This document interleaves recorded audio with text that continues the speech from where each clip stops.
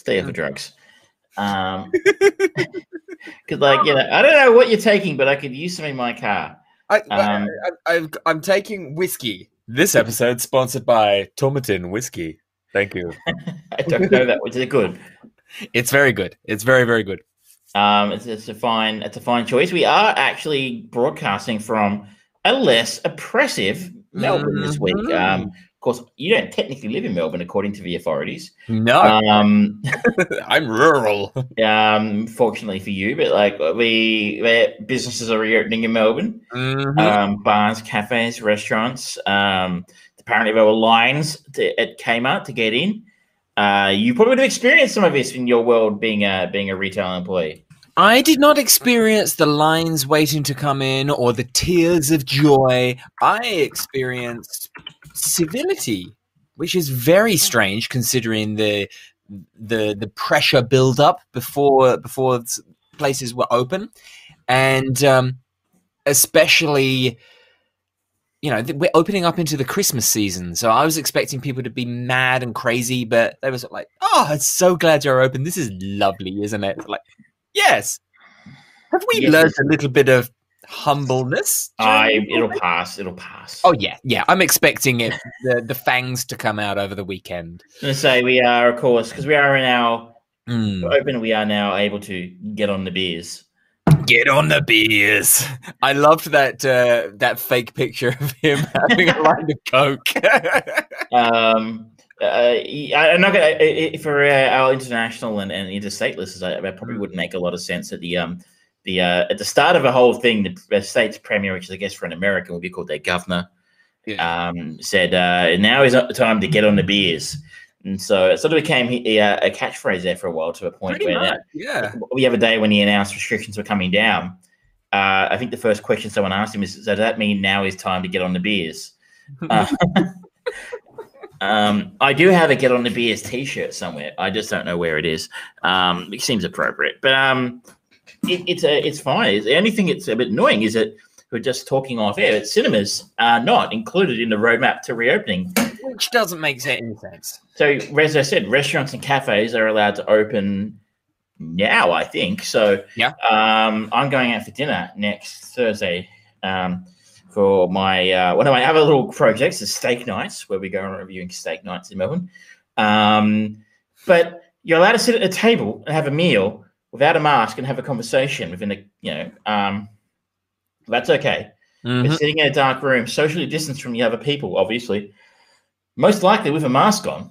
Yep. Not talking. Yep. That's not okay. Nope. And so not okay that that's been pushed right back to gyms and stuff like that. And so, but churches, you're allowed to sing in church. Yep. Which obviously, we aren't the church-going folks. I'm not dissing people who want to sing in church, but singing is actually really bad for COVID, right? You're spittle. Projecting out, yeah. And so singing in church is fine, but sitting in the dark watching a movie is not okay. It's a really frustrating oversight from my employer, technically. But yeah, it's difficult to criticize, but it's a frustration. But we were just saying one of the upsides, I guess, of the COVID situation is the drive-ins are now open in Melbourne. They're opening tonight. And open air cinemas, of which there are a couple, and we are now moving into summer, so theoretically that makes them a little bit more acceptable. But you've got some real classic movies coming out again at the few movie displaying institutions around the drive-ins. So I have tickets to go see The Matrix at the drive-in on Monday. Also playing is Michael Keaton's Batman, Starship Troopers, The Big Lebowski. I'm actually really enjoying. I'm liking this. I'm liking the trend. It's great. I wonder if it's going to be like almost drive-ins are going to be kind of become the retro cinemas in a way, because the other cinemas are going to obviously want to go, let's get those Disney branded products back in. Let's get Marvel. Let's get Warner Brothers, all of that stuff. But, I think they go back to, they're showing first run movies, the Trolls movie, the new Russell Crowe movie. Are playing at the drive-in and stuff. So once there's new shit to show, I'm sure they'll show it. I don't know. We talked about this a couple of months ago, where like Jaws and Jurassic Park were fighting it out for the number one spot at the US box office. Like, that's It's a kind tough time for Steven Spielberg. Oh, I know. I'm sure he still gets money. of course he does. But does he need it though? Is the question. But it's I think we're gonna. The upside is we're gonna probably be in this kind of situation for a while. We've talked a few times about the fact that there's no new product coming anytime soon. The next new product that might come out is Wonder Woman 1984, which apparently Warner is still committed to releasing this year, but we'll see if that actually happens. James Bond has been pushed back to next year. Yeah. Black Widow has been pushed back to next year. All those productions that were in the pipeline are now 6 months behind. Yeah. So we'll take a while to catch up. So when do American cinemas reopen? They've had their biggest week ever in COVID cases. So depending on what happens in the election next week, but I'm what I'm thinking is that we may not see a lot of new product until US cinemas are open, which obviously is the biggest market in the world. I mean, are they going to release a Black Widow in Australia and Japan and New Zealand only kind of thing? Well, you're going to be talking about it a little bit later. They had the semi-stealth release of the Borat sequel on Amazon Prime, and I was reading an article today that it took huge numbers in the first 48 hours of it being millions. Yeah. And Mulan got released on Disney Plus to very successful results, apparently. I've heard the opposite, actually. Well, there you go. We've got the spectrum covered for you all. I don't know. I had a lot of people who were upset that they had to pay extra to watch it, which I think is a shit deal by Disney. I agree. I mean, unless it's sort of like you're paying to buy, but for one movie that you don't even know if you want to have it for forever, that's a raw deal. I don't know. I really don't like. I don't think I would. I don't subscribe to Disney Plus, and I can't think of a movie that would make me go an extra $30 on top of the money I already paid. I will pay an extra $30 just to watch this for a couple of days or something. Do they own it? Do you own it if you pay $35? I don't know. I don't know, and that's the thing. It is one hell of a price hike as well. I mean, you can legitimately just buy it from other platforms for less than that. And I just don't understand how or why. I mean, Disney Plus definitely has got the market cornered for nostalgia, because if you want any of those Disney things, there's only one place you can go now. Yeah. That's their bread and butter. They're not exactly pushing out lots of new content for it. They've got The Mandalorian, which obviously is a lot of people are very much looking forward to. But other than that, that's kind of their thing, right? That's the only real notable thing I can think of. It's actually come out on Disney Plus apart from Mulan. Yeah. I mean, I wonder if the Black Widow movie could end up going in there if the COVID cases keep going bad over in the US, perhaps. But I don't think they want to release something a part of their banner series where every single one is pretty regularly hitting $800, $900 billion at the box office. Well, there's a story this week that I think Apple TV had tried to buy the rights for the new James Bond film. I can imagine that. And I think the number, and do not quote me, I just skimmed the article, but I think it was $500-600 million that we're offering.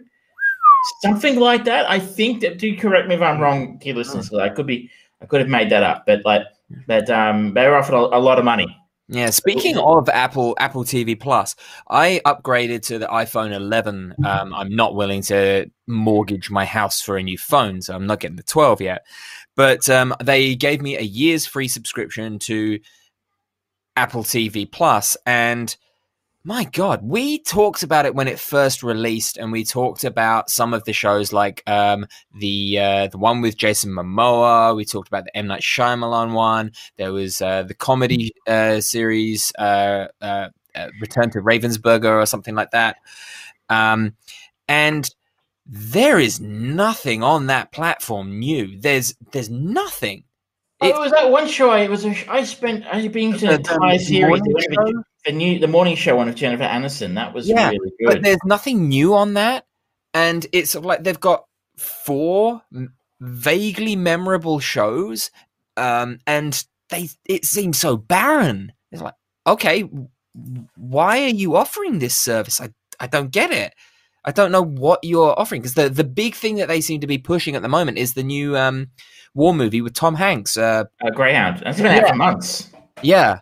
So it's like, wow, that's still the thing that they're pushing. They haven't got any new shows that they've bought up from anywhere, or they've not bought up the rights like Netflix have done with so many movies, where they just slap it on and say, "Yep, we'll put that out." There's a new Bill Murray movie I've seen being promoted on YouTube a lot. Oh yeah, the new Sofia Coppola. I don't know anything about it at all, so I don't know if it's any good, but I'll get around to it, considering I've got a year's worth of this subscription for free. Well, but I mean, yeah, it's an interesting question you ask. I mean, they've kind of walked into a very crowded market. I mean, we said this about Disney when it happened. Disney seemed to have done quite well out of it. I mean, Disney kept walked into the market with Prime, Netflix, Hulu, the CBS one, Showtime, NBC one. In the States, at least. And then Disney said, I'll have a piece of that, please. Yeah. And they seem to have done okay out of it. So maybe we're wrong. But the coming of Apple being kind of the last man of the table on this one. Yeah. A lot of the good shit is kind of locked out. Like, I mean, it's quite a fascinating, this isn't what we were supposed to talk about, but it is quite a fascinating way the industry's gone, right? I think we saw it happening, is that like things like Seinfeld and Friends are insanely valuable properties to have on your service now, is because like you can go, hey, you see people promoting. I don't even know which service Friends is on now, but they've certainly used it as sort of. It's on Netflix. The Netflix, okay, and so I know that commands a massive fee to license that for a few years. Yeah, and Seinfeld got licensed to Prime, I think, for a shit ton of money. I think so, yeah. So it's great for those creators, like Jerry Seinfeld and the Friends crew. I'm sure are still getting residuals for their work. Of course. So they're probably getting more money now than they were 25 years ago when the show was on first run. But it's like all the good shit's kind of like locked in now. So Apple walking in have kind of got to produce their own shit because there's nothing left to buy. I guess they also had the misfortune, because them and Disney came to market at very similar times, whereas Disney had been for the year or 2 years prior to launch been going, Netflix's contract on our properties has come to an end. We're not going to renew that because we're going to put it on ours. And they've been able to stockpile all of their own stuff for this kind of down memory lane backlog of classics that everyone loves. Whereas Apple came out, brand new people, and then they got, maybe 6 months before COVID hit, and everything shut down. So any productions that were kind of like, this is going to be our big fall 2020 release for the platform. Shit, we don't have it anymore. It's bad timing for them as well. And Disney are kind of they own a shit ton of IP. Like they basically stockpile IP. Yeah. So, while obviously they had to share it, selling it out for a while, they obviously had a long-term plan to bring it all back in-house. Of course. And like they can go, we're going to make a Star Wars TV show because they own it, right? I'm going to make an Indiana Jones TV show. They own it, right? We're going to make a shit ton of Marvel TV shows. They own it. Yeah. Apple don't have that kind of background in IP. Obviously, Apple do a number of things very well, though. We've had this discussion before. I have a discussion quite regularly. I don't understand why people lock themselves into that ecosystem because I don't like it, but each to their own. But they make great hardware, right? It's good stuff.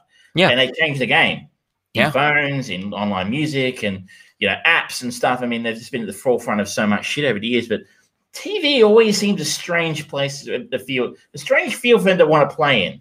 Yeah, I always thought that before they went into TV, they were going to go into video games. And, there's so many times, especially when the Nintendo Wii U, first year or so of that, when it was really, really bad, people were kind of saying, I can't, Apple must be knocking on the door of Nintendo's going, hey, want to partner up with us and we'll help create the next console, blah, blah, blah. Obviously, Nintendo do what Nintendo do, and they bounced back and they did something different to everyone else, and they made a success out of it. But that just kind of made more sense to me, especially with the pairing of the unusual twists and turns that Apple have done with products and their design and things like that, and the quirkiness of Nintendo. That seems more of a fit than the Hollywood machine. It's interesting. It's like I think Apple people have a very limited though memory lifespan of Apple because they've kind of been on a hot streak for a while, right? They had the iPod, then they had the iPad, the iMac, well, no one really gives a shit about their computers. They've always been okay at what they do with computers. It was the iPod, they were popular though. Maybe sort of, but like colors and things like that. The real game changer though was their mobile devices, the iPod, iPad, iPhone, iTunes, and the so on and so forth. That's kind of been it's been a hit parade. You're right, and their actual fit, their computers, their laptops and stuff are still very successful and are very expensive and highly prized for certain people. But so it's just been a hot streak for them for about 15, 16 years now. They haven't really put a foot wrong. Not really. When you look at, say, one of their competitors, Google, also insanely successful. Yeah. There's an entire fucking Wikipedia page of abandoned projects that Google have, like Google Wave, Google Glass. And that's just two I'm thinking off the top of my head. There's a shit ton of others. Like this Google Stadia will be on that page before long. Is that just a case of Google try more stuff? Probably. But, eventually Apple were going to come up, snake eyes, so to speak. They can't be that's fair. They can't be good at everything. I mean, they're still very successful phone maker, despite the competition from everybody else, and despite the fact that they're the most expensive ones. Yeah. And that's maybe why they're successful. They just understand that product so well because they fucking invented it. Yeah. But there's always going to be one where they just sort of they didn't do quite as well in, and maybe this made a boo boo. Maybe this is their Google Glass. Yeah. maybe. Who knows? But you know what? We have deviated on a interesting, if very unplanned segue. That never happens. Never. It never happens in the show. We are professionals through and through, and we have our scripted conversational points, and we never stray. Now, ladies and gentlemen, yes, last week we watched the technically beautiful, whimsical Coraline, and the voice of the cat was by Keith David, and he was our connection to this week's chain movie, which is the 1982 classic The Thing. I would just like to call out there's Honest Trailers on YouTube. If you're not watching it, I highly recommend it. It's a great YouTube channel. Just yesterday released an Honest Trailers episode on Coraline. They really are listening to our show. And they had one good point, and I'd just like to give us nod to the film from last week. They said they freeze-framed on the credits of the director's name. What's his name? Henry Selick, and said, a poor man's Tim Burton. For all your great talent, you'll always be a poor man's Tim Burton. He goes, actually, you know what? Considering Tim's output this year, Tim Burton's a poor man's Henry Selick. Yes. And I'm like, yes, that is 100% right. Sorry, he could be getting the big budgets, but he's done better stuff this century than Tim. Agreed. Anyway, The Thing. The John Carpenter classic, the Kurt Russell icon, one of the true stalwarts of horror sci-fi. It's another fascinating thing that if you look at the IMDb page, it's got an 8.1, but the Metacritic score was 57. Yeah, and you look at you click on it and have a close look. There's only 13 critic reviews because it's 30 years old now. Yeah, 40 years old. Sorry. And there's 1, 2, 3, 4 100s there, so 4 perfect scores. Yeah, and get down to the bottom, and there were 2 very poor scores from a couple of New York Times and Chicago Reader. Obviously, it really split audiences at the time, but what was interesting to read in the trivia was it came out at a very similar time, shortly after Blade Runner. Oh, yeah, it would have. Which, by the same token, also was, I don't know if it's actually quite as critically panned, but it was also considered an absolute flop when it came out. So it had an 84 Metascore, so much better, but the same IMDb score, 8.1. But another film that was a complete flop, apparently, and is now remembered as, an icon of science fiction, not horror, but science fiction cinema. and has also had a sequel come out where this one had a prequel. But I found that interesting. One was worthwhile, one was not. The other little interesting tidbit of information I realized from watching it today was, like, I was watching it this afternoon, and straight away the score came in. I was trying to pay close attention this time to things I don't normally pay attention to with this film, and the score was like instantly like, this is so John Carpenter. Then you take a look, and John Carpenter didn't score this film. Ennio Morricone, who got nominated for a fucking Razzie for it. What? He was nominated for a Razzie Award for worst score. Oh my God, it's wonderful. It's outstanding. And I'm like, but the interesting little tidbit, the footnote to that is that unused portions of his score were used for the Hateful Eight. This score was used for the Hateful Eight because, of course, Ennio Morricone scored the Hateful Eight as well. Yeah. He won a fucking Oscar for that. Jesus, talk about weird. And I was just like, whoa, those Razzie guys get it wrong sometimes. Oh, I hope they fucking send him a letter of apology a few years later, because, like, I don't know what they were thinking. Like I said, it was like instantly as a score comes in, I'm like, this is so reminiscent of like Escape from New York. This is so John, not as synthy, but it was just noticeably John Carpenter-esque. Yeah. And then you go, oh, Morricone did this. I didn't know Morricone. That's fucking cool. Yeah. But what a great achievement in the sense that he obviously has his own style, being a fucking genius himself. Mm-hmm. But he's basically going, well, no, this is a Carpenter film, and this is he obviously tipped his hat to Carpenter and thought, I'm going to make the kind of score that John would have made anyway. But it was instantly noticeable. A few times in the film, I was watching it today going, geez, this score kicks ass. Yeah. Yeah, it's one of the very best openings to a movie to get you in the mood of what type of film this is. This is a movie about suspense and isolation and just the simplicity of that almost heartbeat of boom, boom, boom, boom. And then the slow music just coming in, that synth, but not being as kind of like 80s prog rocky as you get with like classic John Carpenter theme songs. This one is just almost like a moan, and it just goes, and it's so simple but so fucking iconic. And then it opens up to the bleak nakedness of Antarctica. It's like, oh shit. Okay, yeah, I'm lonely. This is isolation. This captures the character of the movie so well. It's a wonderful open. I mean, the other thing that I quickly learned to appreciate watching this again today was, and I don't think I've noticed it quite so much before, is how good the cast is. Oh my God! Not quite aside from the fact the acting's amazing, but just the casting themselves. So without them saying anything or doing anything, just the cast look like the kind of guys, I imagine, who would be occupying a Antarctic outpost, right? They're not. Well, yeah, that was part of my problem maybe with the 2011 film, apart from the fact that it was boring. Apart from Mary Elizabeth Winstead, who is, I think, the show's favorite actress. Yes.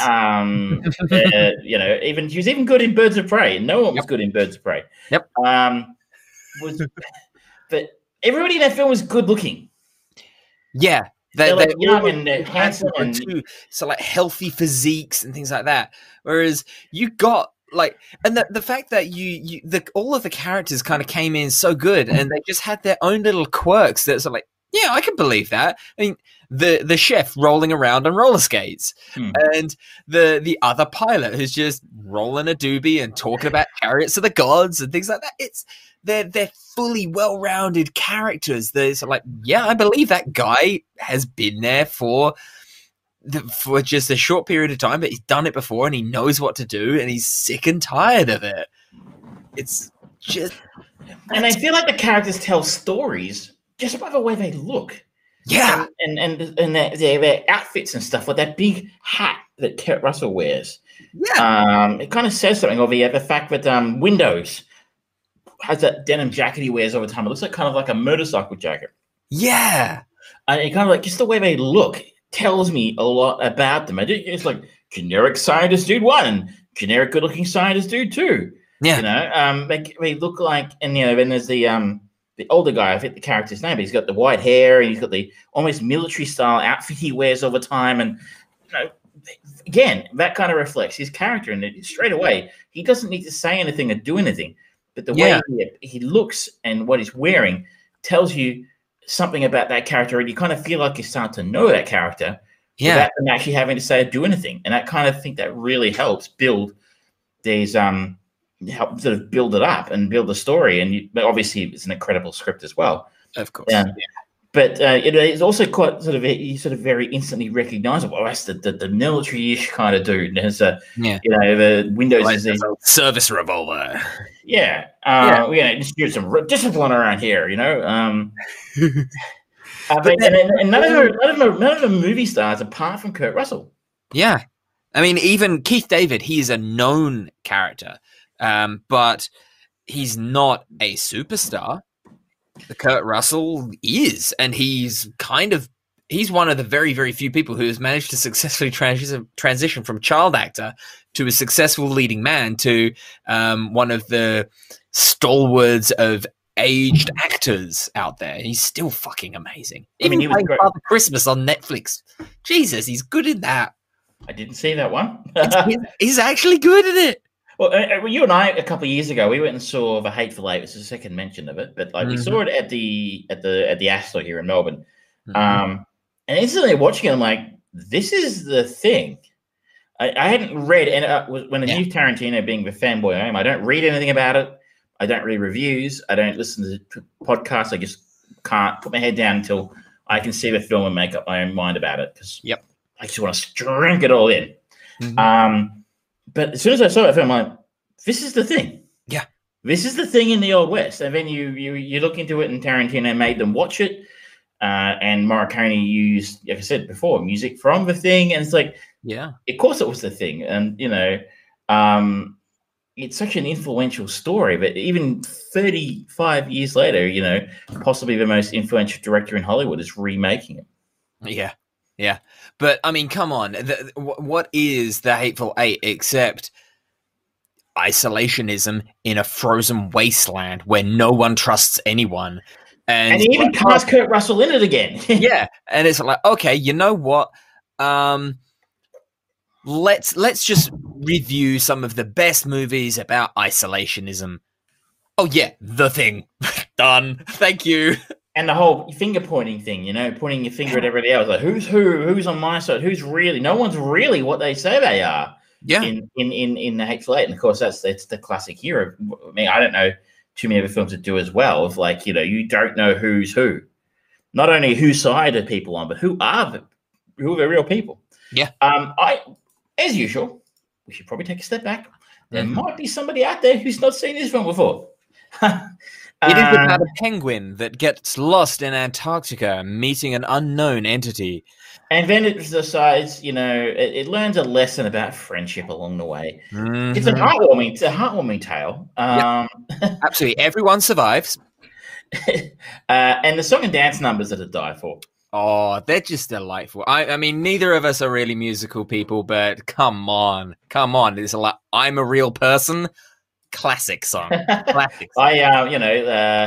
Let Me Go is a great song. Yes.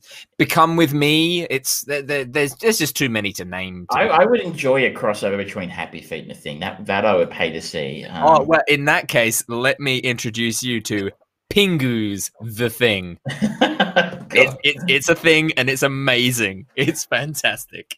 So a research team in Antarctica is hunted by a shape-shifting alien that assumes the appearance of its victims. That's pretty much all you need to know. Yeah. The only person you've ever heard of probably in it, as we sort of said, Keith David, who, of course, he was in Coraline last week, and you'll recognize his voice more than his face, I think. Yeah. I think that's where I know Keith David from most. I mean, he did the voice of Dr. Facilia in The Princess and the Frog. He did, I think he was the lead gargoyle in the old Gargoyles animated cartoon series. And he's just a cool voice. Yeah. We talked about it. Oh, he was the president in Rick and Morty. Oh shit, yeah. in a couple episodes. He was in Adventure Time, Teenage Mutant Ninja Turtles. Really sort of recognizable voice. Wilford Brimley. You'll probably recognize if you're an old school movie fan. I think he was in Cocoon, wasn't he? Yeah, he was. And of course, he was in the famous Diabetes TV commercial. He was. But the rest of them, as I sort of said, what I enjoy about it is they look like real people. Yeah, I guess the other thing we should probably talk about is the special effects, because this is one of the great special effects films of all time. Practical effects, yeah. Truly a masterclass of it. I mean, the two, and this is one that I really want to go back to, is An American Werewolf in Paris. This movie and American Werewolf in Paris have got two of the best monster transformations put to screen. They're phenomenal. They are painful. They are raw. They are visceral. They are real. And it's aged a little bit visually now. Looking at it, you kind of go, come on, you can see that's a model that's kind of oozing apart. It's like, yes, but it's fucking terrifying nonetheless. Apparently, John Carpenter, when he made this, he wanted his monster to be. He absolutely wanted to avoid the possibility of a monster looking like a man in a rubber suit, which apparently he didn't like about Alien, which is surprising because Alien's amazing. Well, when you think about Alien, though, in the first Alien movie, there's maybe two very quick shots of where you see the full creature, and those are the weakest of the shots. Everything else is kind of close-ups of that xenomorph head or the arms or the tail. It's, show less and it's scarier. And he certainly pulled that off. The effects in this film were done by a guy named Rob Bottin, who was 22 at the time of making this film, which is quite remarkable. He's worked on a couple of little things you might have heard of, called RoboCop, Total Recall, Seven. Nothing of note. No classics there at all. No. Mission Impossible, Fight Club, Game of Thrones. Just little. So he's a nowhere. He's gone nowhere. He went nowhere after this. He didn't do anything. But disgracefully, he's only won one Oscar, which was a Special Achievement Award for Total Recall, and that doesn't really count. No. So it's not an actual Oscar. It's like a pretend Oscar. He's only been nominated for one Oscar, and that was for Legend, which we watched a few months ago. Wow. Which did look good. I'll pay that. It did look good. That is true. But the other one that I want to call out from the crew is the writer of the script, Bill Lancaster. And he's not done much in his career because he died in 1997, aged only 49. But he did create one of the classics that so many people love because it was a very truthful young person movie, and that is The Bad News Bears. I've never seen it. I never saw this when I was a kid. It was, I really like it because, I'm not going to talk about it too much. If you're interested about why I like Bad News Bears, just go and listen to Kevin Smith talk about it because he encapsulates it far better than I ever could. But it's really just one of those, it's got the initial guise of a feel-good movie, and then it kind of goes, oh, wait, no, this is based in the real world. Okay, that's sad and brilliant. I'm not going to go and see it because I don't do children's films, but it's not a children's movie, but it's got child actors in it, and it's, I guess, one of those old school kind of, when you think about kind of the Goonies, think that kind of kids movie with heavy quotation marks. I suspect, though, maybe it would be a film, but if you'd seen it, if it loved when you were young, you might still get something out of it today. The important thing is do not watch the new version because that is trash. I will talk to my co-host of The Throwback, and we'll see if it qualifies as something she watched, because I don't think if she did, then we can stick it on the list. The latest episode of The Throwback, which hasn't been released yet, we had to watch. We actually haven't been recorded yet. We watched Krull on the weekend. You and I watched for the old G&T podcast. Yeah. My God, that film is awful. Yeah. It's really bad. But we're off topic, which, as we said, just doesn't happen. So a good call. These guys actually. The story was written by John Campbell, who also wrote the novel that the film is based on. Who Goes There, which was of course turned into a Howard Hawks film in 1951. Yeah. Which the director didn't like this. He said it was an advertisement to sell the brand of scotch that they JB Scotch, I think it is. Yeah, that was kind of liberally shown. It's like, oh yeah, you know what? I'm just gonna reach over in front of the camera. Yeah. I did have some criticisms of this film. I do. It is good as it is. So I was talking to a friend of the show, Dell, last night. I'm not going to give his surname because he didn't agree to be talked about. But yeah, you know who I'm talking about. And he has something I call the Dell effect. Dell is a very smart guy, and I keep him when I play trivia, I like to bring him along because he answers all the science questions, which are not my strength. He has a sobering effect, doesn't he? He does, but he's very smart. And so, like, we were talking about this film last night. I was like, we got to talk about it tonight. And he's like, I didn't like it very much. I'm like, how did you not like the Thing? Everybody likes the Thing. And he's like, oh, well, I didn't like it because there's a weapons ban in Antarctica, so it didn't make any sense that they would all have that many weapons. And you'd be like, I didn't even know that. But then again, this is the man who we saw Gravity, didn't like it because it defied the laws of orbital physics or something. And I'm like, I was busy having a good time, not thinking about orbital physics. But when I read Neil deGrasse Tyson's criticism of it, you're like, yeah, okay, but like it was fun. That's the kind of if a film doesn't make scientific sense, if a scientific film doesn't click, he'll just be out to check out and go, that doesn't make sense, and he's not interested anymore. But I know a few people like that, yeah. But that maybe got me thinking though.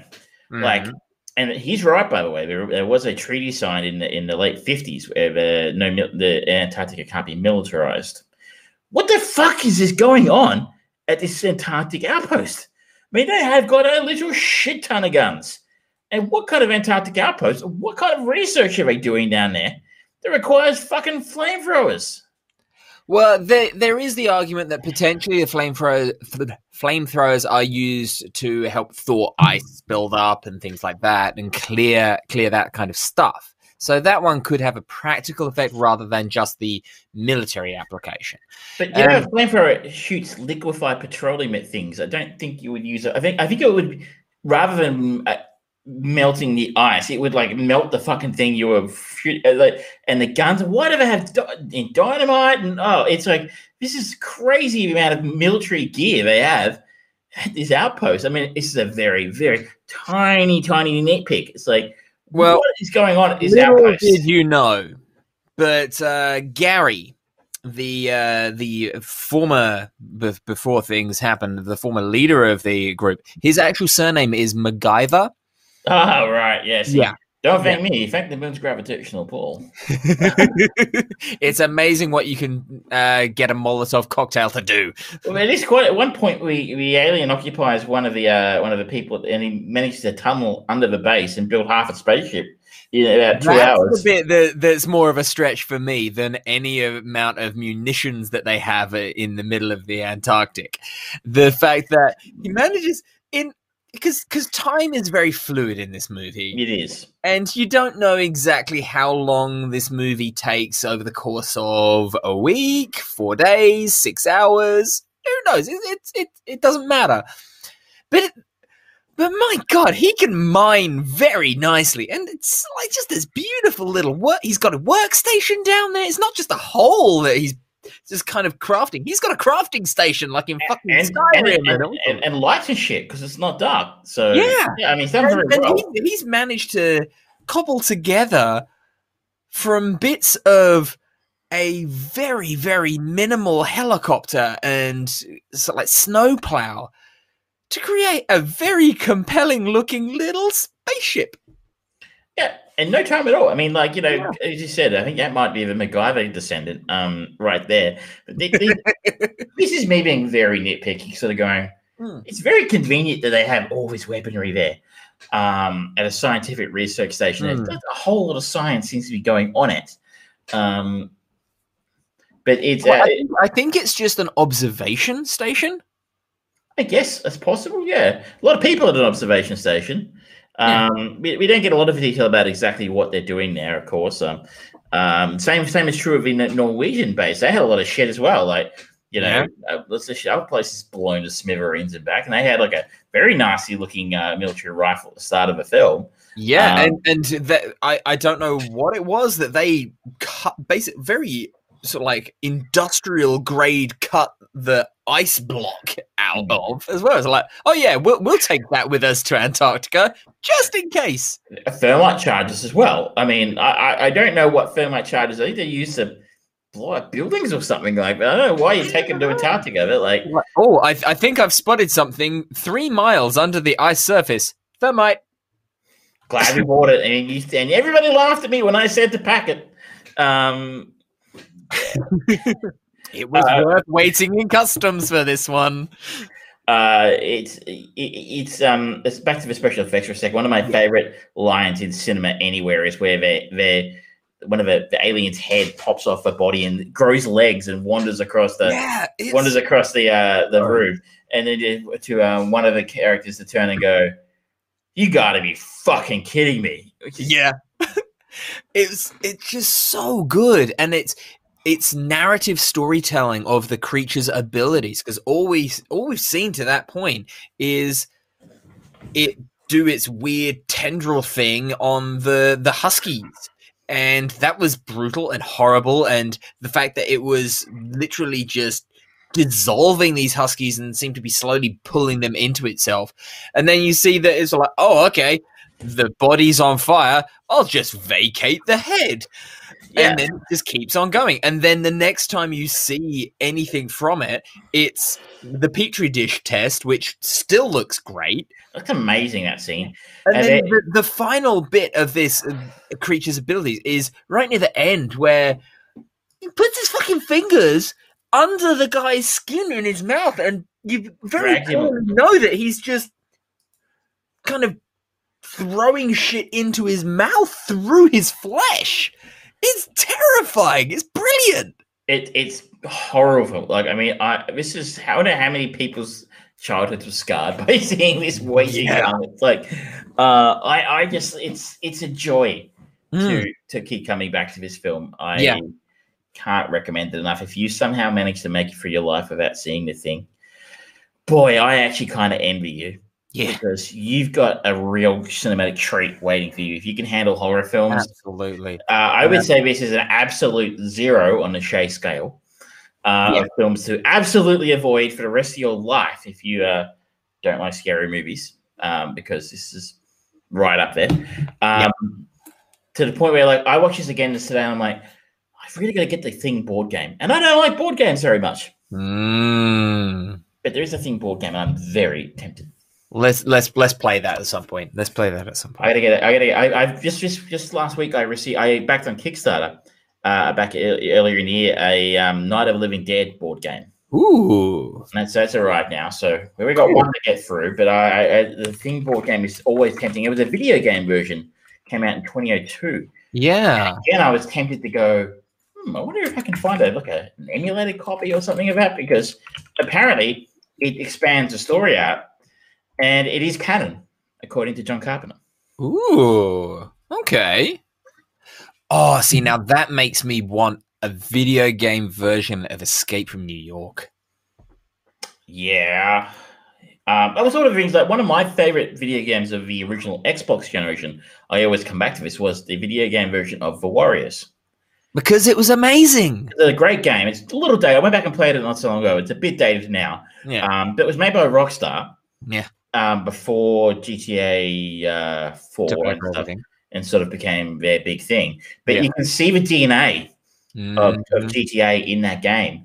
And it's a very GTA-esque game. And it just does such an amazing job of expanding that story. You can tell the people who wrote that game love that movie. Yeah. They got all the original voice actors back except for the one who passed away.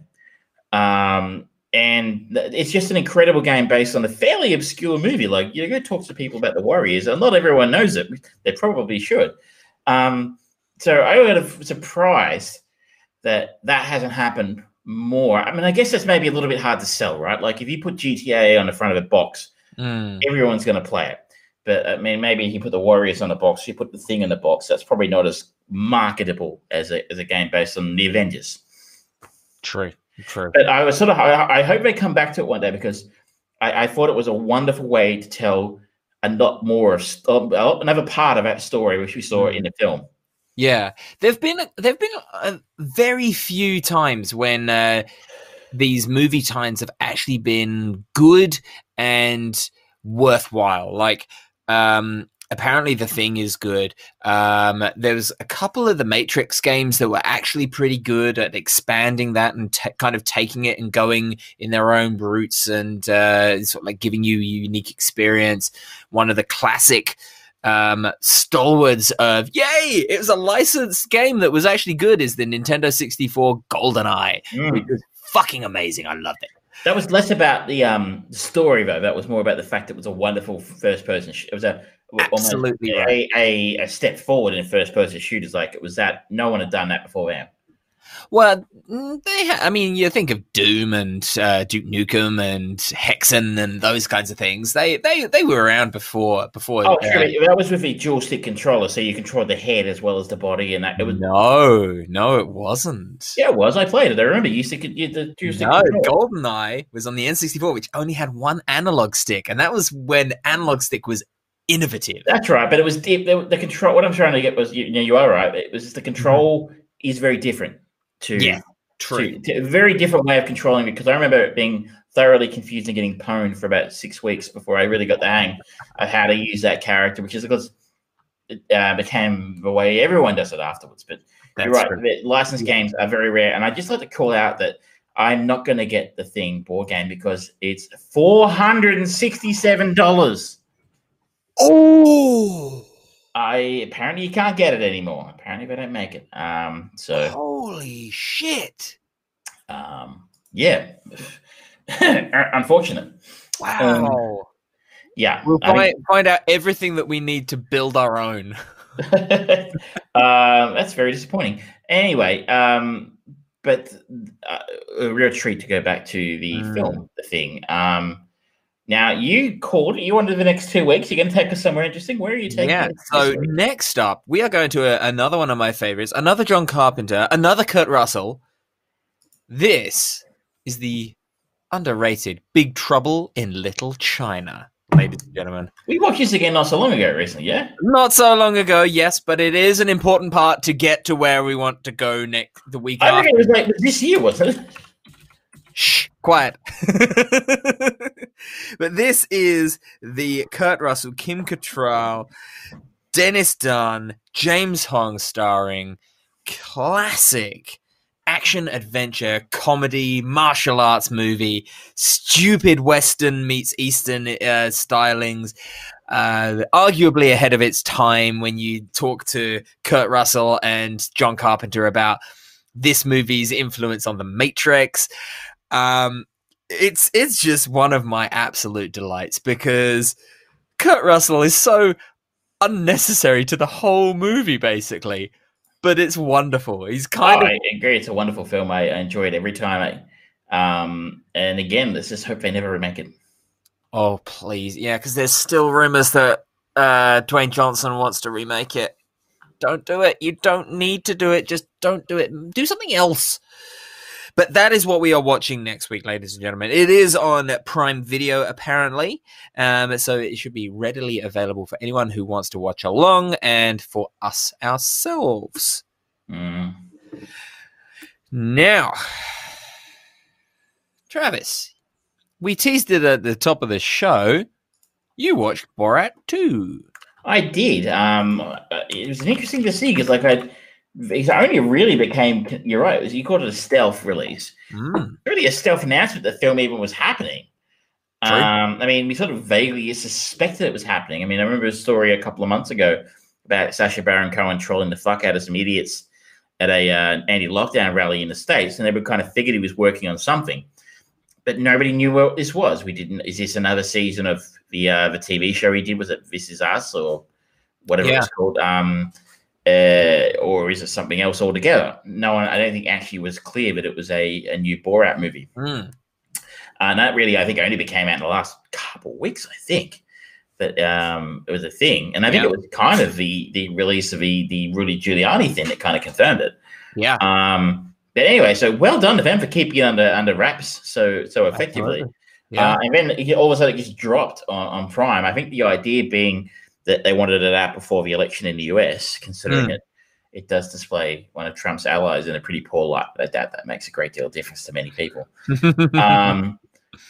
I thought the original was good. I didn't think it was amazing. I'm a fan of Sacha Baron Cohen, big fan of Sacha Baron Cohen. I'm a big fan of what he does. I was a big fan of no secret that both of us were really saddened when he wasn't Freddie Mercury. I still hope they make that movie one day, but I don't like his chances considering I think the band wouldn't license the music. But I remember watching that Ali G show back in the early 2000s and I used to think it was really good TV. Oh, yeah. I think I've talked about it before, but what I enjoy about it was classic humor, British humor, in the sense that he would take a very respectable figure and basically ridicule them without them knowing they were being ridiculed. And it's such a classic British thing to do. And especially with stuffed shirts, who take themselves very, very seriously. Yeah. Your politicians and such. And the Borat character was a lot of fun. So I guess it wasn't it wasn't surprising that it translated to American TV. But what kind of got me was they were treating it like it was brand new. I'm like, sorry. We were on board for this 2 years ago. Yeah. We were on board with this with brass eye. Thank you very much. So that's a bit of background of my thoughts on it. I didn't really feel that we needed a second Borat movie, but considering how famous the character is, I guess it's not that surprising that they decided to make it. This film is not the equal of the first one. I'll say that much. Okay. Where I think it goes wrong for me is it feels less believable. And I think we talked a few months ago about a movie with Eric Andre in it, which his name escapes me this moment in time, but it was kind of attempting a similar thing where you were talking about I'll look into it while you're talking. But it was sort of attempting a similar thing, sort of a hybrid between scripted segments and real life gag bad trip. So real life sort of scripted stuff alongside spoofs and trolling people, I guess. Yeah, real people on the street and gags and that kind of thing. And it didn't pull it off at all. Like, that film was fucking awful, and I turned it off after about half an hour. It was terrible, that movie. This is the creme de la creme. This is like comparing Peter Sellers to Adam Sandler in this genre of So, but where I think it really, one thing the Eric Andre film did better than this one was the gags felt real in that. Like, the people he was trolling in the street, the people he was trying, fooling, it felt real. It felt like the stuff I used to see on Jackass back in the early 2000s. And that was kind of the only parts of a show that I thought were the film that were good in that Bad Trip were in parts where he was trolling people, and it kind of felt, this guy's for real. This is legit. That guy definitely has no idea that he's actually in a film at this point in time.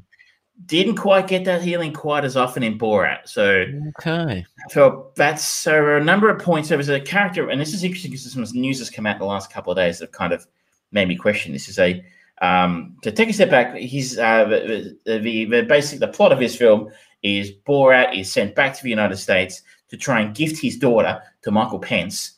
In order to so Trump will like the Kazakhstani dictator, and so his daughter is played.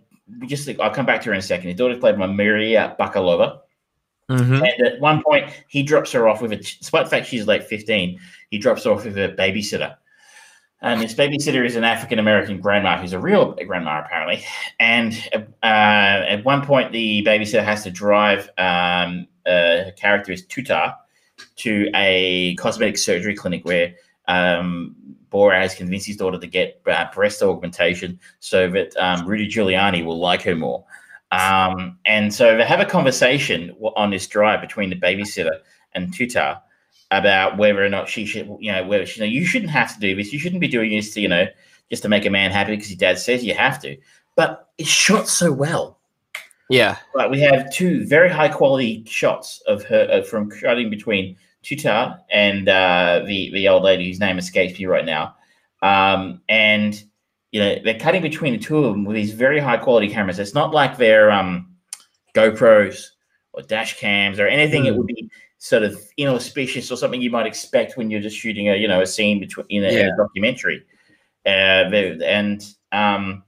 that made me go, how does this woman, who's supposedly not in on the joke, how does she not realize she's actually part of a fairly sizable film production? Yeah, and there's quite a bit. There's quite a bit of camera equipment filming this at this point in time. Quite aside from the fact she may not recognize Sacha Baron Cohen, who spends a lot of her film in different disguises other than the normal Borat disguise. Yeah. So that there are a couple of things like that made me go, I'm not sure. I think his people are in on it. And it's actually come out though that she's actually her pastor has started a GoFundMe for this woman, because apparently she was quite upset that she didn't realize it was a comedy film she was part of, and was only paid $3,600 for taking part in it. Wow. It's actually kind of fucking disgusting, because she has a significant amount of screen time and is one of a few sympathetic characters in the film. So, and there's another scene where he goes and stays with a couple of guys in his small town for a little while. And again, they're supposedly not in on the joke, but they have to be surely in on the joke. And so that happened a lot more in this film than in the original Borat. So the original Borat, I was sure 99% of the time, the people he was taking the piss out of, apart from Pamela Anderson, who apparently was in on it, they weren't. They were, they think this guy is just a weirdo from another country. This time, I'm not so sure. Obviously, I can't confirm it, but it's just my vibe watching it. Good things though. I mentioned Maria Bakalova. Is fucking incredible in this film. Okay. This is her first American film. She's from Bulgaria. Right. And she's going to be a star. Okay. So there's probably been quite a bit of publicity about we mentioned it earlier, the stunt with Giuliani, where she sort of says, the stories they say she's flirted with him, maybe only vaguely, where she sort of technically maybe got him into a hotel room and he had his hand down his pants. He was tucking his shirt in, don't you know?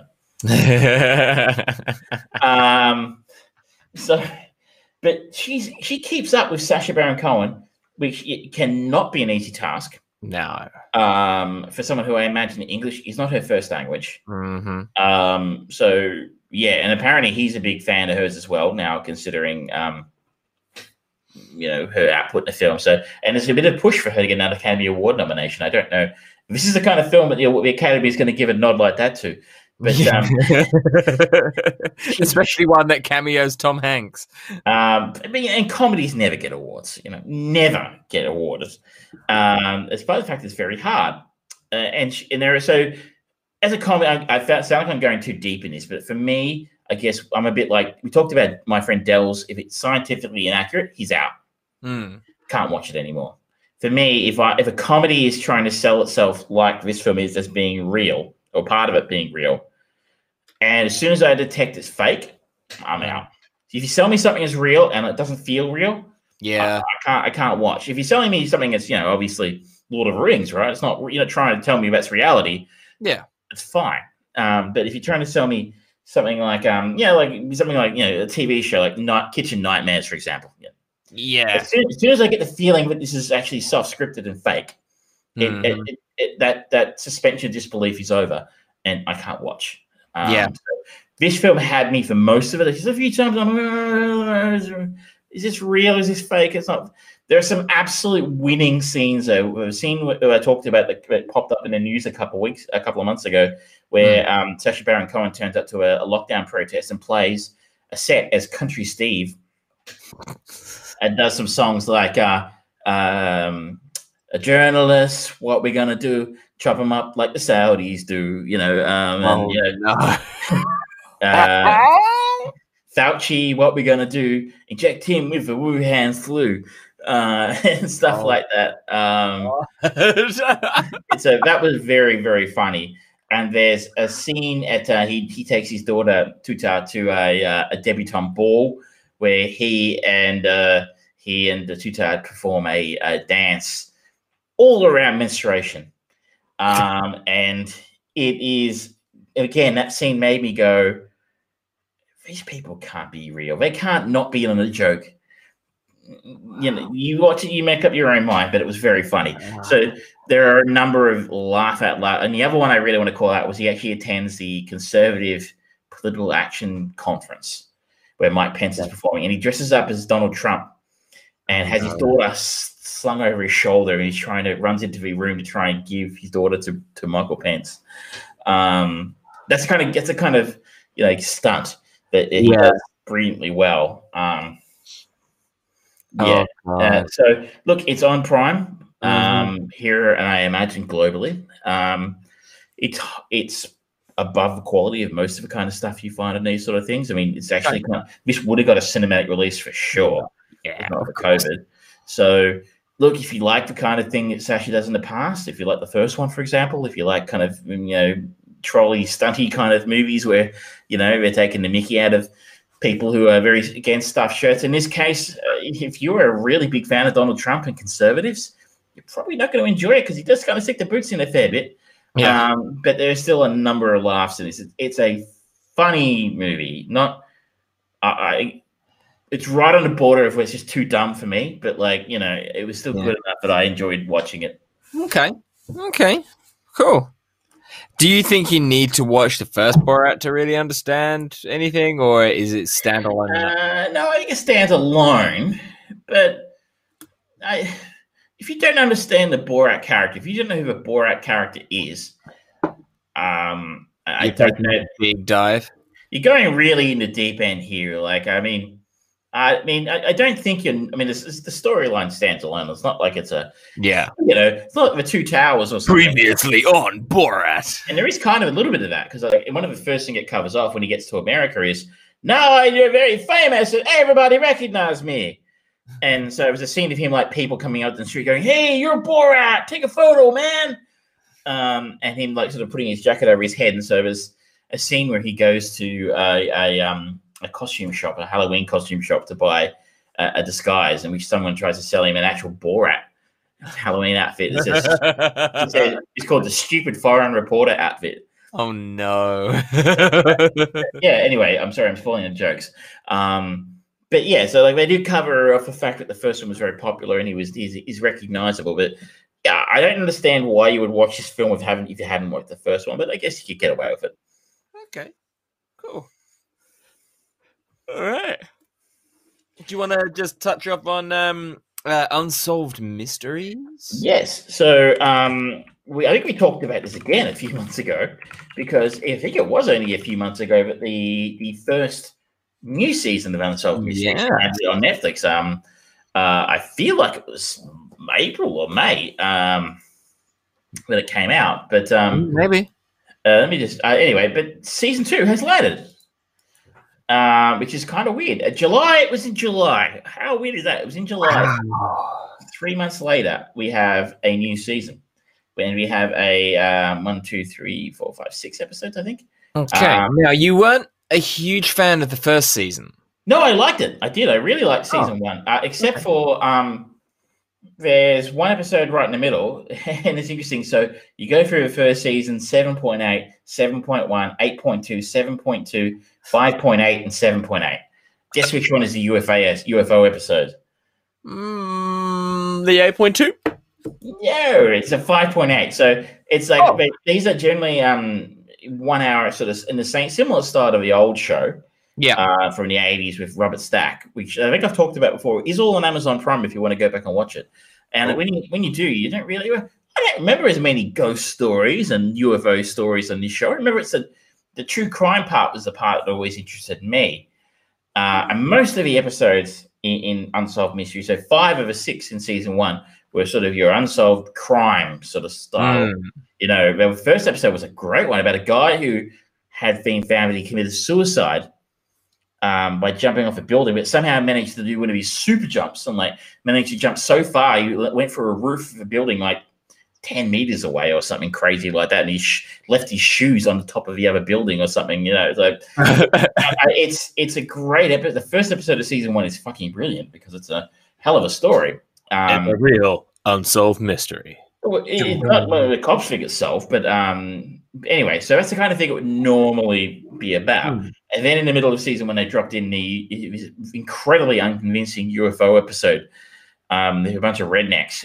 Yeah, wow. When if I get divorced from my sister one time, and it's you're like, why is it always the rednecks the freaking UFOs visit? Because the aliens know that no one will believe them. It's a cunning plan. Yes. So the episode of Simpsons where they spray Homer with rum and they drop him off a UFO. They'll never believe him. Go ahead, waste your vote. So that was really annoying because I was really into the show. I'm like, what is this shit? It was incredibly unconvincing and it was boring and I didn't like it. So it seems like you and I are two sides of the same coin because I don't remember any of the based on real things episodes of Unsolved Mysteries. I only remember the supernatural ones. Yeah. I mean, I think I maybe blocked them out of my memory because they're just ridiculous. Then I've done the same thing here. So I've watched the first 4 episodes of this season, and the first 3 are all really good and really fascinating sort of true crime style episodes. And episode 4 is about ghosts who visited people in Japan after the tsunami. And I'm like, oh God, so shit. It's just, how does this qualify as anything remotely resembling an unsolved mystery? You're like, the whole time I'm like, oh, no, I saw this thing. And you're like, well, I think I can think of half a dozen explanations for what you just said. Yeah, but you can't disprove it either. True. Very difficult to disprove things. It's like I watched a YouTube video of a conservative Australian girl who was bitching about getting pulled up at LAX airport. And they told her it was because she left Australia on her Australian passport and signed into the US on a US passport. And they're like, that's sus. Okay. And then like, oh, no one could possibly ever have been watching me sign into my American passport and gone instantly and click the button and gone, oh, it's sus. I'm like, it's done by computers, you idiot. But, yes, I can't disprove it, but, I'm sorry, it just popped into my head as being equally. Two of the most stupid things I watched on telly last week was this idiot conservative girl thinking that someone's sitting there watching the records of a passport scanned at LAX and not a fucking computer. And the tsunami spirits. His name is Philip. I think his name would be Jose. Have you ever met anybody? It's a lot of Hispanic people working at TSA, and what a fine job they do. That is a classic case of westernizing any other culture. His true name is Jose, but they just looked at him and went, "Your name is Philip." Yes, that might happen here. But anyway, so 4 episodes in, I've got 2. I'm saving 2 for the weekend. Okay. If you like season 1, you'll probably enjoy it. If you like your true crime, I think the first 3 episodes you're going to find fascinating. It's particularly A Death in Oslo, which what they've done here, which is a little bit more interesting, is that they've gone outside the US a little bit more, which is great. Cool. But lots of cool stories from lots of places that aren't America. Mm-hmm. Who'd have thunk it? The Death in Oslo being set in Norway, and because, I guess a lot of American stuff filters in here, so you kind of hear a lot of the cool American ones, but the stuff from places like Norway, I hadn't heard this story before. It's a wonderful, well, it wasn't wonderful for the person who got killed, but spoilers. It's an interesting story nonetheless, and it's a real brain teaser. And I know a lot of people that was in Reddit communities that it goes lights up when people are trying to solve this shit. But I've enjoyed it. It's high quality. The reenactments are certainly a lot more convincing than the shitty ones they used to use in the 80s. As I sort of said, just be prepared for this stupid supernatural one right in the middle that makes absolutely no sense and is completely out of character for the rest of the series. You just don't get it, man. So I was talking to someone about this the other day, and they're like, "Oh, well, don't you like UFO stories? I used to really love the X-Files." I'm like, "No, I love the X-Files too, at least the first few seasons." But that was telling a story; it was fiction. Yeah, don't try and don't be giving me a show that's got again a little bit we talked about before, like set in the real world. And, these are factual stories about real crimes that happen, and then start telling me a ghost story or a UFO story. It doesn't fit. Don't break the narrative of the story. If you're gonna be, so like, oh, we're telling a story in Lord of the Rings. Okay, cool. Wait, why does that guy have a digital watch? Why does that guy have a lightsaber? Yeah. It just doesn't fit the rest of the series. If you're going to make a series about UFOs and ghosts, fine. I mean, and what they did with the X-Files was really fresh and interesting and unique at the time. So, and I really loved it. But it doesn't fit this. So, and when someone tries to slot in a ghost story into a bunch of stuff that actually happened, I think it's kind of insulting to the rest of the series. Like that doesn't belong. So it's I know it kind of fits the tradition of unsolved mysteries, but I think they've a lot of it changed. They've kind of filtered out a lot of the crap from the old series that didn't make a lot of sense, and they've come up with a much better show as a result. This one they should have probably left on the table. Fair enough. Okay. All right. Nicely done. Well, I have consumed a couple of things. First up, we had a reader or a listener send in a recommendation. His name was Nick. I believe it was Nick. I'm just going to double check that because I don't want to sully his good name. Pages. Where are you? Nightmare Before Christmas. There we go. But regardless, he recommended watching a movie. Yes, his name was Nick. So sorry, Nick, we don't know your surname, but thank you for the recommendation. It's called The Beast of War, also known as The Beast. It's from 1988, directed by Kevin Reynolds. Yes, I'm pretty sure it is the same Kevin Reynolds who did Robin Hood. I'm just going to double check that Prince of Thieves. You mean the he did Waterworld, Robin Hood, Prince of Thieves, yes. Count of Monte Cristo, Rapa Nui. He obviously liked working with Kevin Costner. Yep, but this was a movie that I have never ever heard of before. And he said, oh, it's fantastic. Roger Avery, who is a former writing partner of Quentin Tarantino, absolutely loves this movie. And I can see why he loves this movie. And this is a hard movie to watch because it's really fucking brutal. The basic story for anyone who doesn't know, and it's, not a well-known movie, is a Soviet tank and its warring crew become separated from their patrol and lost in an Afghan valley with a group of vengeance-seeking rebels on their tracks.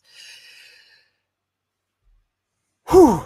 So there are no Western people in this movie as heroes. In the sense of, there's the Americans or there's the British, which you so typically get in war movies. This is the Russians and the Afghans and rebel factions. And so when you first meet the crew of the Beast, they are fucking psychopaths. And one of the kind of rebels, he gets laid out in front of the tracks of the tank, and he gets run over, and it doesn't cut away. It's fucking brutal. It turned my stomach, and it still turns my stomach, because not only does he just run over this guy, they position him, and there's kind of like the tracks of the tank, and they squeeze his feet right under. So, as soon as that tank starts moving forward, the Achilles tendon rips, it just pain throughout. And it doesn't get any easier to watch. I guess you would call him the hero of the movie, is Jason Patric's character, Konstantin Kovachenko. But honestly, there really aren't any redeeming characters in this movie. And I'm not going to say too much about it because, Travis, I think you'll love this movie. It's an interesting story. It's got Stephen Baldwin in it as well, which is interesting. Yeah. And just that I've never heard of it either. Yeah. What an interesting production. Yeah. 88, so still Cold War. Yep. Russians are still in Afghanistan in 1988. They started pulling out of Afghanistan that year and next year. Yep. So what an interesting film to make. In the sense that, like, you know, as you sort of said, like, I mean, who are you going to, I mean, like, and I suppose in that way, then a little bit like in Rocky 3, you might make the Mujahideen the heroes. And you certainly, though, but there's no Rocky character in there. Sorry, Rambo character. Rambo, did I say Rocky 3? I mean Rambo 3. Yeah. Rambo, there's no Rambo character in there to be your protagonist, your hero, to follow through the story and go, the Mujahideen and Rambo are your heroes. Yeah. I assume the film spent a lot of time with the tank people. It's fairly balanced because Jason Patric's character is, from the outset, he is troubled by everything that his the captain, his name is George Sunza, plays Dasky. He's like, imagine Marlon Brando's character from Apocalypse Now, but instead of attempting to be this enlightened Zen-like weird motherfucker, he just went, you know what? No, this is a Tarantino fucking story, and I'm gonna fucking destroy everyone. I'm gonna brutalize everyone in every way, shape possible. He is fucking cruel. So Jason Patric has got an unusual situation with it, but despite the very American-looking characters, there's no other way of putting it when you've got people like Jason Patric and Stephen Baldwin, where they still look kind of Hollywood classic American actor. There's that kind of sense of the harshness or the abruptness of what is presented as the Russian way of life. You know, that we don't take shit, we don't talk bollocks, we don't have jokes. That stereotype that was populated for so long, especially with things like the Arnold Schwarzenegger, Jim Belushi movies. You know, it's like he has no sense of humor because he's the weird Russian guy. There's a little bit of that to this, but it's done in such a genuine and serious tone. It's really hard to, even when Jason Patric is struggling with the things that he is being forced to do, is like, you're not being forced that hard. It's not like you've got a gun to your head and being told, you either do this to that guy or I kill you. It's, I'm just going to berate you like fuck, and no one else in this tank is going to have your back afterwards, which is a different type of psychological fuck-uppery. But it's fascinating. It's quite fascinating that a film like this got a release. It got funded by a major studio in the US to be made. Like, why are you going to make a story about the Soviets? Afghanistan? Who gives a crap? There used to be a pair of cricketing brothers in Australia called the Waugh Brothers, with Steve Waugh and Mark Waugh. Steve Waugh was the older brother. They were twins. He was slightly older. By minutes, hours. He made his debut, I think, a few years in the late 80s. This is going somewhere. And despite the fact that his brother was insanely talented, Mark Waugh didn't get a game for years and years and years. So he made his debut maybe 4 years or so after Steve did. For years. So up until that point, until he got his Test debut in 91, I think it was, his nickname was Afghanistan, because he was the forgotten war. Interesting. So I think it kind of tells you a little bit about the stature of Afghanistan in Western imagination in the 80s. Yeah, that's fair. It's not something at the forefront of our imagination. So why a major studio thought people would be interested in seeing a story about, you know, such an obscure event which isn't involving the Americans at all. Yeah. Well, not directly. They were involved. But quite fascinating that something is actually made. How did you watch it? YouTube. It is available to rent and buy. It's standard definition. There has not been a high definition release of it. It is very difficult to come by. Nick has actually been petitioning the Criterion Collection to try and get them to help re-release this or keep it alive in the modern streaming world. It is nice that YouTube have got it, and in spite of it being standard definition, still looks great. The cinematography for this movie is on point. It is really good. It is hard. It is bleak. It is painful. It is beautiful.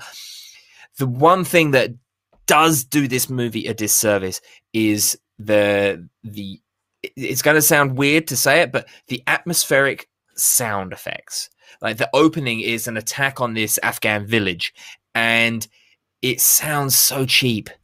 It sounds so cheap. The sort of like the shells coming in from the tank, the explosions, the women crying and screaming. It doesn't sound right for the impact that we're being shown, and for the story, the visceral nature of the movie that's being shown. It just doesn't match up.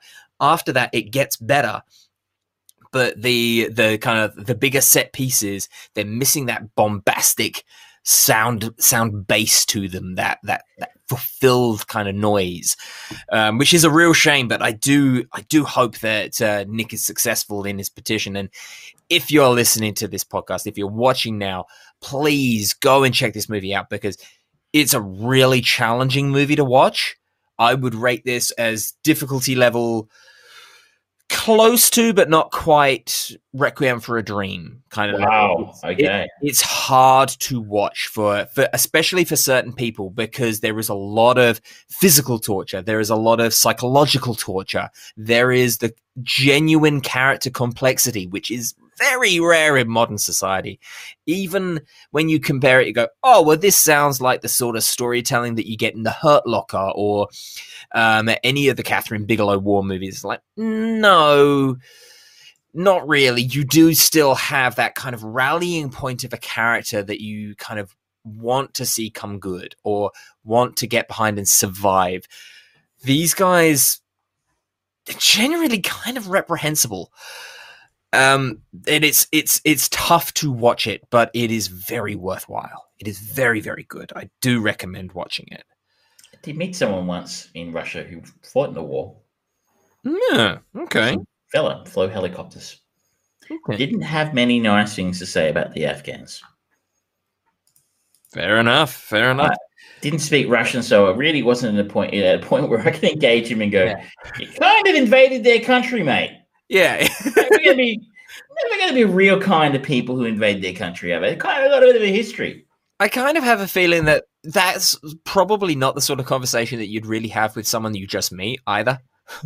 This bloke carried around his Order of Lenin. Wow. The military medal doohickey that they gave out in the set. He carried it around with him. Wow. Okay. He's quite happy to tell me this. He's very excited to tell me all as much as my friend translating could translate for me about what he did in the war. And I'm like, okay, it's an interesting story. I wish I could have the proper conversation. But as you say, it's not something you're going to kick back on them and go, push back on that unless you know a native language. But anyway, I will see if I can source a copy, and if I have time, I will. It is worthwhile, and especially considering this was done in '88, and Kevin Reynolds, not Kevin Reynolds. What's his fucking name? I've just completely forgotten it already. Yeah, Kevin Reynolds, the director. Yeah, Kevin Reynolds. This was just before Prince of Thieves. 3 years before. Yeah. Jason Patric had just come off of Lost Boys. Really? He was in that? Jesus. Yeah, and Stephen Baldwin has never really been a huge star, so there's no star power in this movie. It's like, how did this get made? I don't know. Obviously, it was probably a fairly low budget, but this is the idea that they gave someone money to make a movie about Soviet soldiers in Afghanistan in the 80s. It's a fascinating project. So thank you so much, Nick, for recommending it, because it's awesome. And if you've got any other recommendations, please let me know. I would really love to get a little bit more of you. And you too, Nick, can get a shout out if you've got something we haven't talked about, but you think I know it happens to me sometimes. We listen to a podcast, people will be out talking about stuff and be like, "Oh, you should be seeing this thing," and no one mentions it. Yeah. It's a great opportunity to shout out some of those lost gems. And no one can know everything, right? So there's always little ones like this that sort of slipped under the radar that you know about. Yeah. That, like for years, I've Triangle. I think you watched Triangle or something years ago. When I managed to pimp that film out to somebody new a couple of months ago. It's a great movie. It's a wonderful movie. Or Pontypool, which is the Thinking Man zombie movie. I've pimped that film out every chance I get. So if you've got a film you like to pimp out, and feel free to let us know about it. Jump on the Facebook page, tell us about it, or however you like. Yeah, and comment on the Fried Brain Productions website, as Nick did.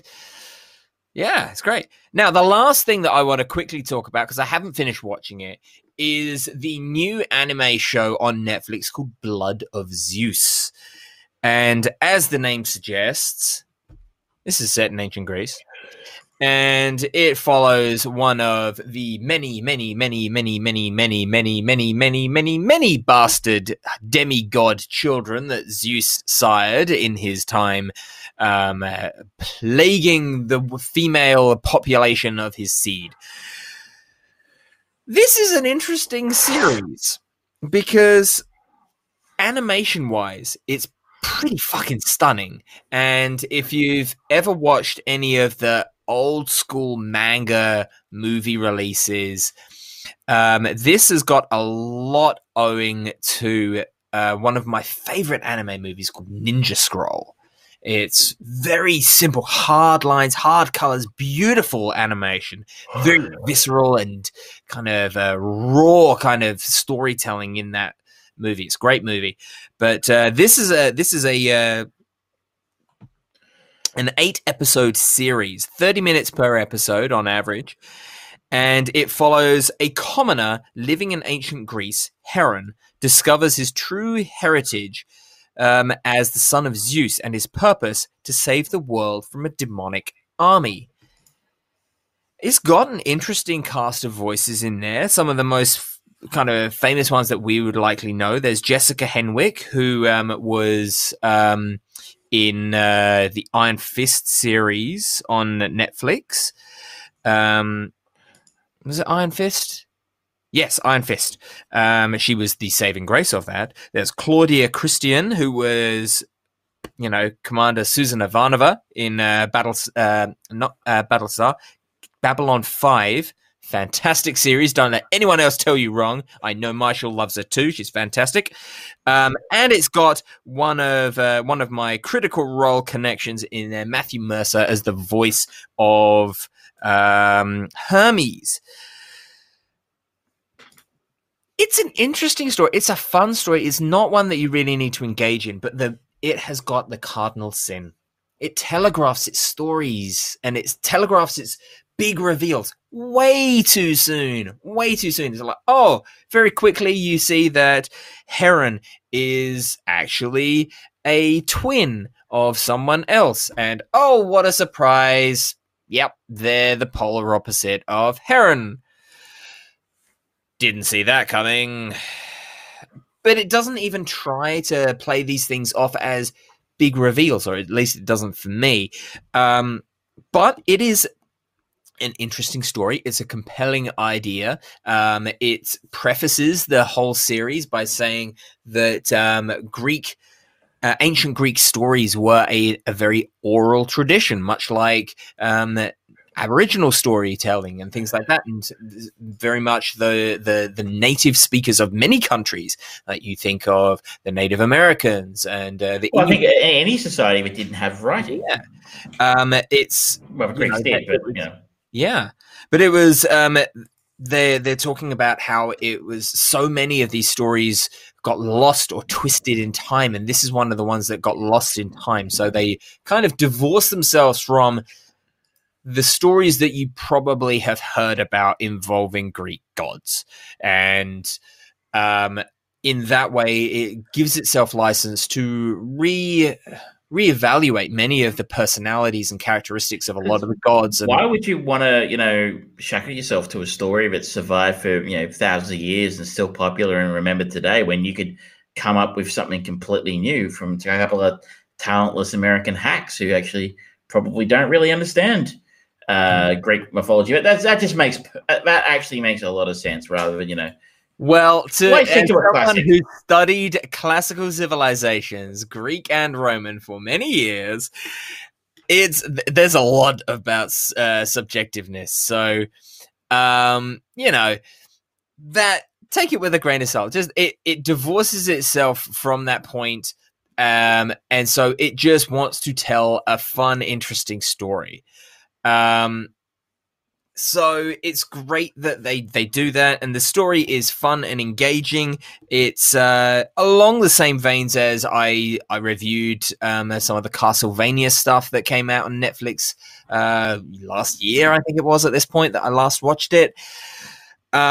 They're building up a good reputation for more adult-based or adult-orientated animation that's good quality animation and telling interesting stories, which is really what I want right now, because a lot of the stuff that's happening in the animation scene is generally a lot of revivals of stuff. Like we've got a revival of the Animaniacs, and they're bringing a lot of the talent back, which is nice. But it's like, okay, you know what? I don't need more Animaniacs. That's for the next generation. I'm just not going to watch that. And the new DuckTales, I watched some of that, and it's like, okay, they're doing some interesting things, but it's not my DuckTales. I'll let them go. This is something that's like, it's something that speaks to my heart. It's that Greek mythology. I love that kind of shit. It's that classic style of animation, which is great. And it is designed for someone very much more my age, which is awesome. So if you've got some time, if you want to have something to kind of just have on and just have some cool set pieces that happen, some generally interesting, if predictable storytelling going on, this is a good show for you to check out. And I always support the people who do Critical Role because they're fucking fantastic. So Matthew Mercer doesn't get much screen time, unfortunately, but it's still nice to hear his voice and go, hey, yeah. I just realized I know he does McCree in Overwatch. Absolutely right. Yeah, it's high noon. Yeah, okay. Is this by the same people who did Death Note, yes? Which I think you didn't like. The live action version of Death Note is tosh, frankly. It's an interesting retelling of a great anime. The anime itself is fantastic. And they do. They did this is the live action version, so yeah, sounds like they've turned a corner then, because this one seems to be quite highly rated, 8.1. Yeah, it's doing well critically. I think that most people will probably find a lot of things enjoyable. It may very well be my curse of being able to predict story, but I think that most people will be able to go, oh yeah, I know who that guy is. Because that's the classic story of Greek mythology, Roman mythology, modern mythology. Everyone has an evil twin. Not many twins in films that aren't evil. It's true. I mean, The Simpsons summed it up perfectly. Or the old. I always go back to it. The Knight Rider, where David Hasselhoff would wear the moustache. Oh. That moustache. I really love that. The evil David Hasselhoff wore a moustache, which is hilarious. So good. But on that note, ladies and gentlemen, we have run along because we got sidetracked for the first time ever in Armchair Producers history. We got sidetracked. You can't prove us wrong. Shut up. But we are going to postpone our little topic of conversation from last week about franchises from our childhood that remain good and are still producing content. We will talk about that next week. We will also talk about the wonderful, delightful, charming Big Trouble in Little China. And I'm sure that me and Travis will have some new content to talk about as well. But until next week, where we should be back to our regular Wednesday, 7 o'clock, 7:30 time frame, I'm George Terran. That is Travis Croft, the master of us all. Thank you very much. Good night. Good night.